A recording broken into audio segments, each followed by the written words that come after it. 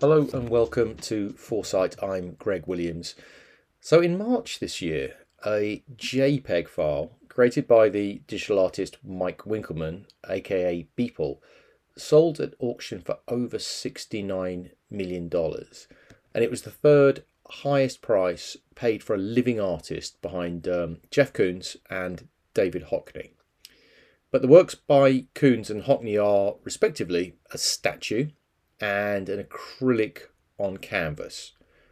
The piece by Beeple is a non-fungible token, a unique copy of a digital file whose ownership and authenticity are guaranteed by its registration on a blockchain. Yet the file itself, unlike a reproduction of a painting, is indistinguishable from any copy of it. And what that means is that NFTs challenge the very notion of what so-called authentic art is. And moving forward, we're going to see AI generated artworks, which will similarly challenge our ideas about what creativity is. Do they in fact create new possibilities for both? So in today's episode, I'm going to be talking to Mike Winkelmann, aka Beeple, and we're going to be exploring some of these questions and discuss what this new type of digital art means for the way that we understand art and its values. A quick note to say that this conversation was recorded in mid-November as part of Rewired, a series of conversations between technologists and people who think hard about the consequences for those technologies on society, economics, sustainability, and ultimately our future.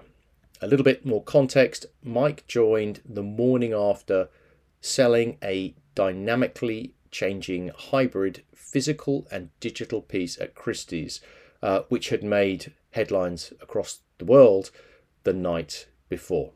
Enjoy. Mike, welcome. Hey, hey! Hey. So there's Thank only you one very much place to for having start. me. Well, we're thrilled to have you. Mike, there's only one place to start, and that's clearly with the big news. Overnight, you sold a video sculpture called Human One, which comes with an NFT for close to $29 million. Can you just tell us a little bit more about this piece? It's a hybrid of virtual and physical. I'd love to try and understand its genesis. And you've described it as the first portrait of a human born in the metaverse. What do you mean by that? So, I think this work to me is very exciting because I think it taps into the true potential of digital art um, in a way that uh, sort of the other works that I've done in the past and the other works that people have done in the past have not, in that it will continue to change and will continue to evolve. And while the piece was sold last night, the piece is not complete. I am going to keep changing the piece and keep updating the artwork over the course of the rest of my life. And that is something that is very exciting to me. And I think is much more analogous to how digital art, how people will appreciate art in the future. I think looking at paintings and sculptures being these very static objects that are not changing. They're not like they're done. They're evolved. They were done, in some cases, 50 years, 100 years ago. Um, and they will never change. And I think digital art, by nature, has the ability to be something different than that. So that's super interesting because usually when people purchase a piece of art, they're purchasing what they can see, what they can experience right then. What you're Yep. saying is that they're buying into the idea of something being different, right? And something that is liable to change. So there's this whole idea of, in some ways, they're not entirely sure what they're buying. They are not, and that's the thing that I think is exciting about it. So they're really kind of almost like a subscription to art. And, obviously software as a subscription is a very prevalent idea that's sort of been, popular with software packages and in the tech world. And I think this is kind of in some ways an extension of that, in that they are sort of buying continual access to me updating this piece. And again, I really think that is much more how people will view art in the future, as this dynamic thing that you come down in the morning and the piece looks one way, and you come home from work and the piece looks a different way, and it just continues to evolve and continues to surprise and challenge and just add beauty to your life. And that seems in some ways to really reflect the internet itself, right? This thing that's kind of perpetually sort of like changing and changing in all kinds of ways. I know that the perpetual element to the internet, and it's persistent, but there is this kind of constant change. Did you have that kind of, I don't know, that kind of idea in your head when you were making this piece? Well, I think this is something that I recognize as a possibility with NFTs and with digital art right away. So one of the very first pieces that I made, literally days after learning of NFTs, was a piece that changed based on the election. And it looked one way before the United States presidential election, and then it changed to a different state after the election based on who won. And so this, again, to your point, was a piece that the person didn't know exactly what they were buying. And I think that's something that is exciting, and I think that's something you're going to see much, much more of moving forward. And do you have a sense now how you might change it in the future, or will that be something that, in the way that you've worked, over many years, you've created these digital artworks every single day for many years now, since I think 2007 it is.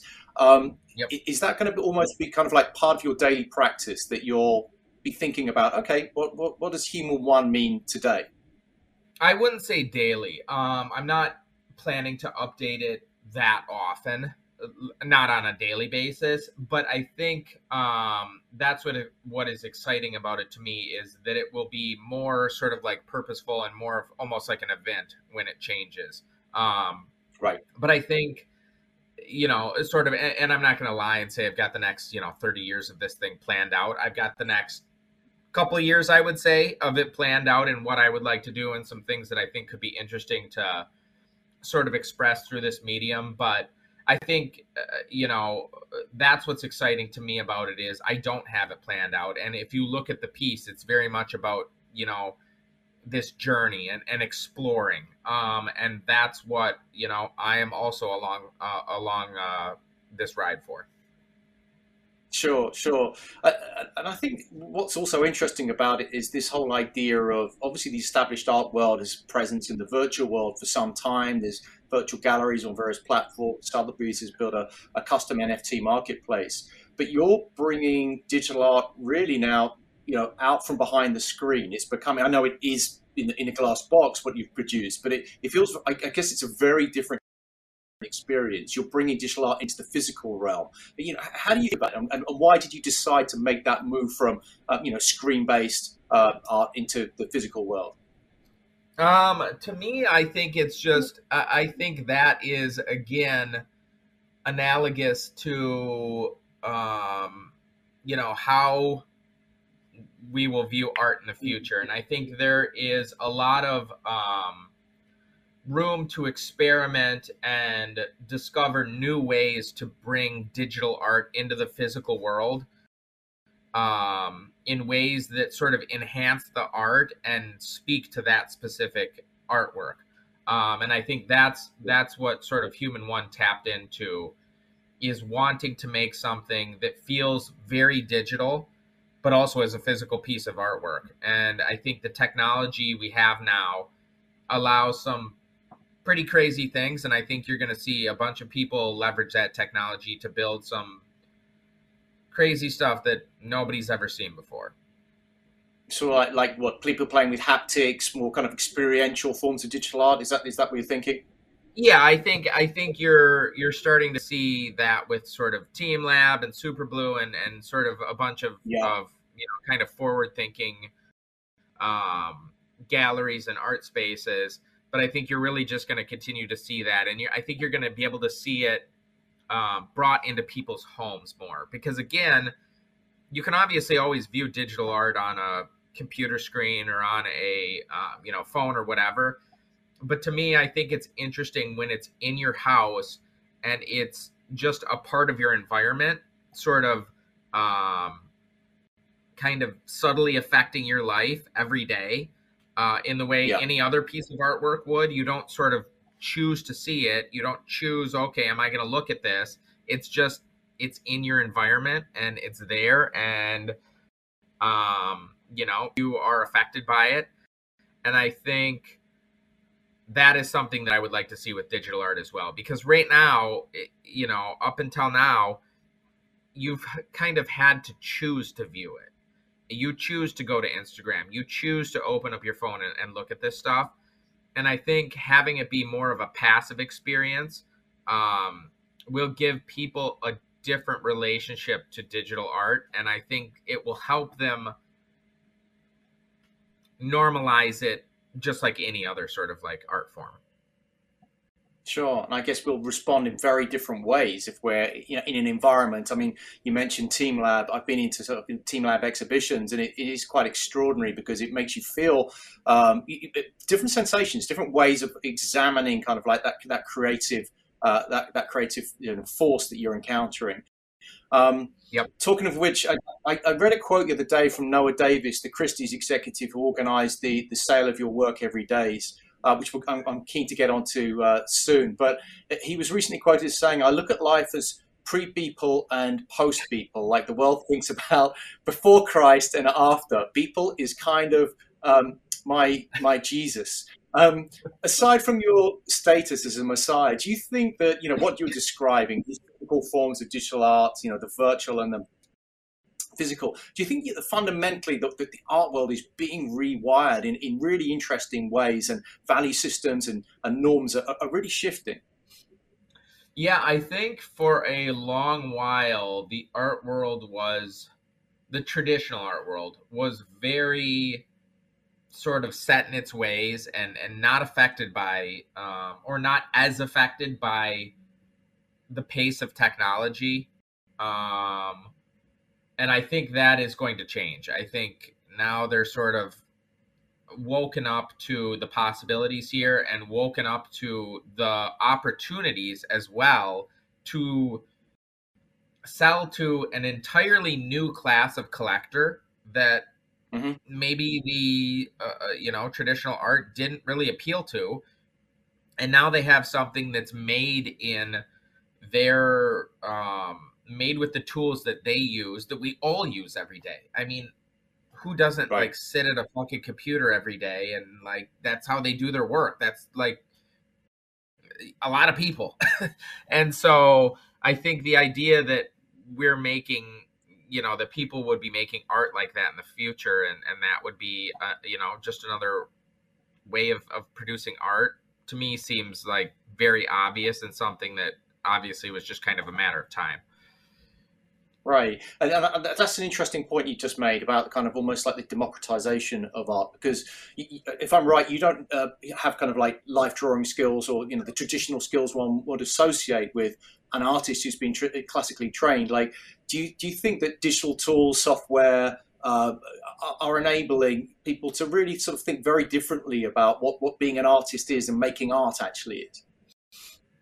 Yeah, I think it's definitely something that especially because there's tools out there that are completely free. I mean, there's versions of Photoshop, GIMP, and things like that are completely free. Blender is completely free, a 3D animation tool. So I think the barrier to entry of this stuff is just rapidly following. And there's also just literally hundreds of thousands of free tutorials out there.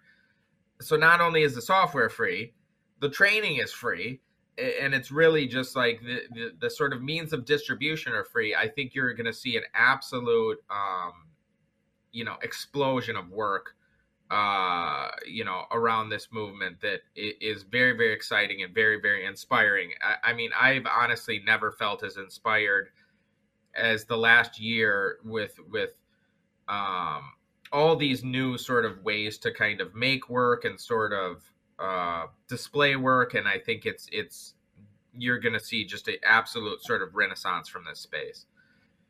Yeah, it's interesting. The displaying work's an interesting one because I've been watching some of the unboxing videos on YouTube of people who bought your physicals product, and it's obviously a very, very different way of, obviously they want the collectible, they want to own a piece of Beeple, but it's also a very different experience because a lot of these people don't know whether to open it and how to interact with it. Is that something you think about when you put those packages together?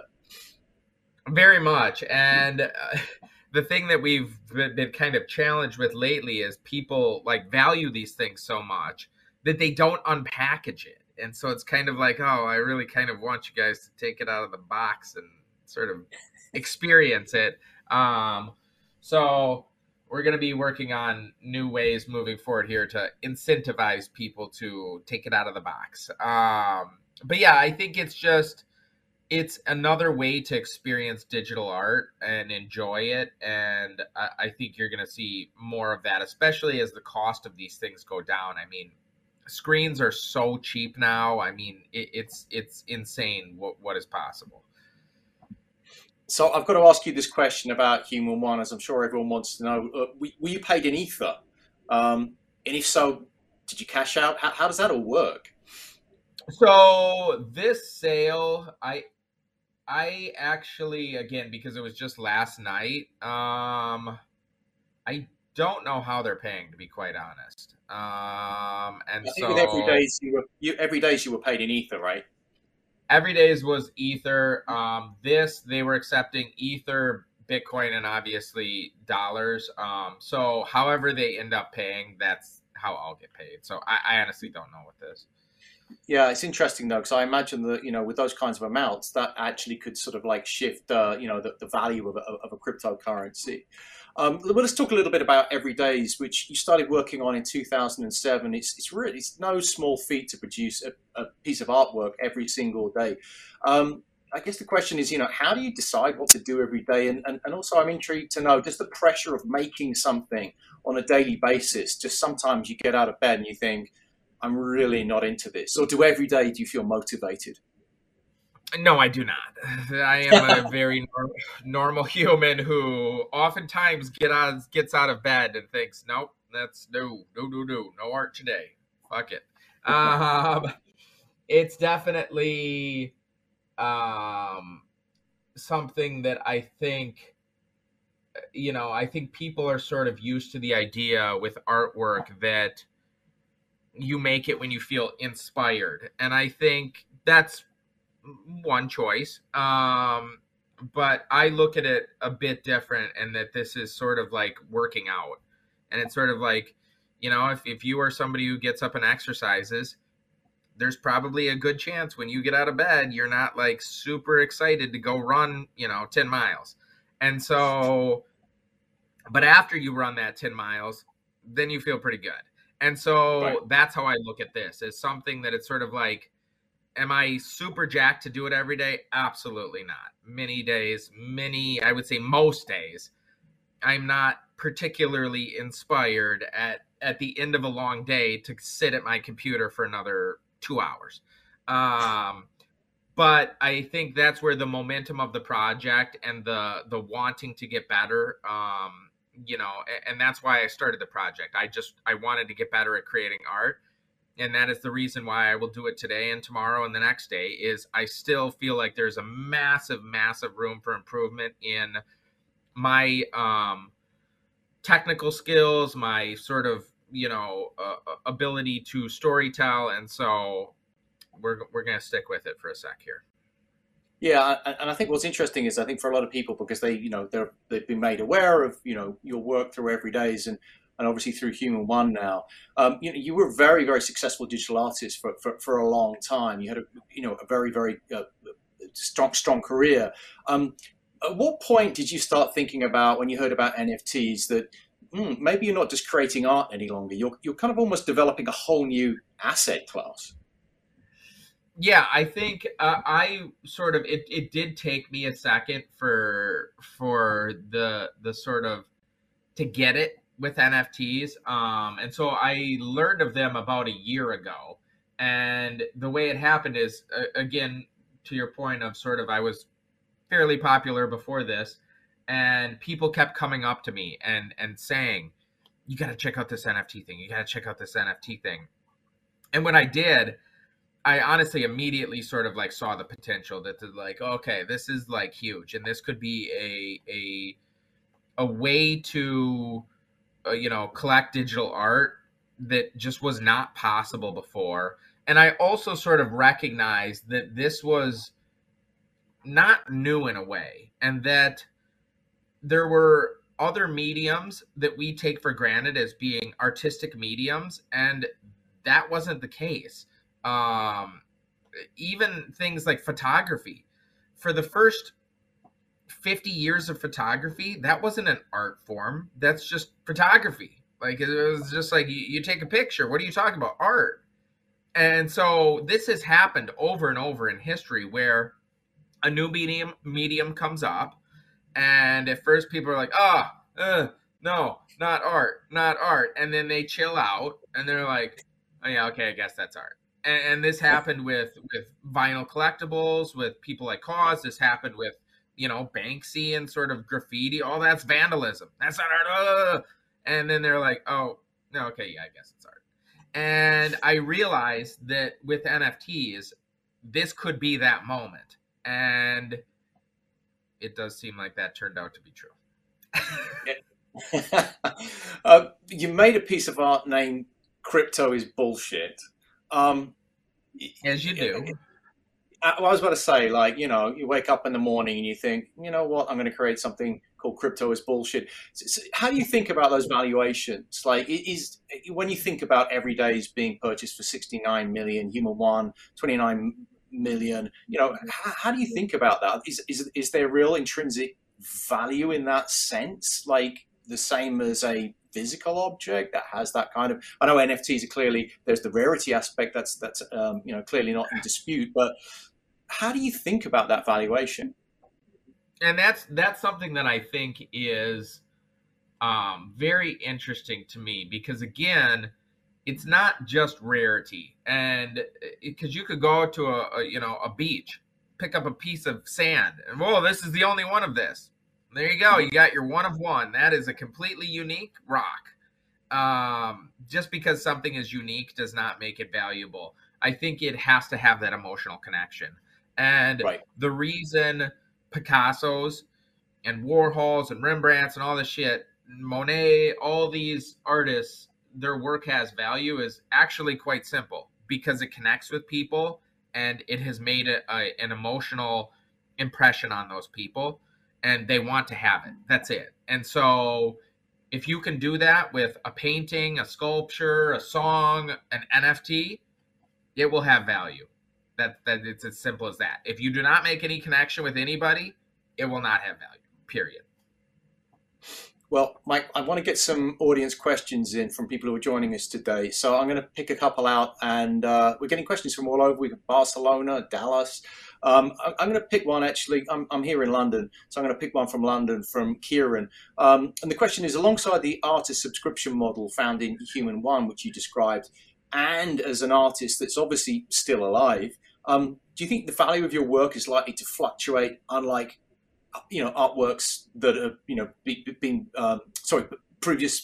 previously been created? So as a living artist, sorry, that I didn't express that very well. As a living artist working in the digital space, do you think there will be more fluctuation in the price of your works? Absolutely. I think this will be very analogous to the rest of the art market, in which you see seasons where everything's on fire, and you see seasons where things cool off a little bit. But if you look at the trajectory of art over the last 20, 25 years, it's definitely proven to be at the very high end a good investment.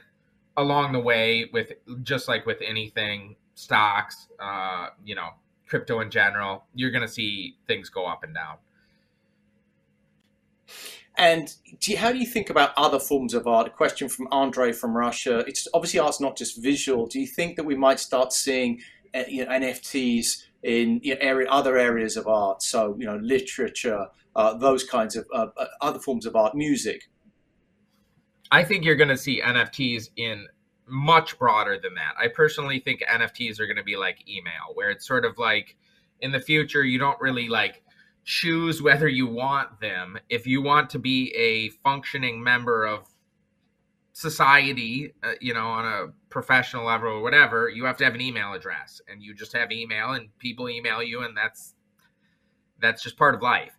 And I think NFTs will be similar to that. I think art is just one use case for them, and I think it is sort of the lowest hanging fruit in some ways. But I think as people continue to build infrastructure to make NFTs more useful, I believe you will see them in a wide variety of use cases. Because again, I come back to this moment being very similar to the beginning of the internet. And an NFT is really, at its core, just proving ownership. And it's sort of proving ownership of a virtual thing in a way that you can prove you are the only person that has it. And I think you are going to see that concept applied to many different things outside the world of art as well.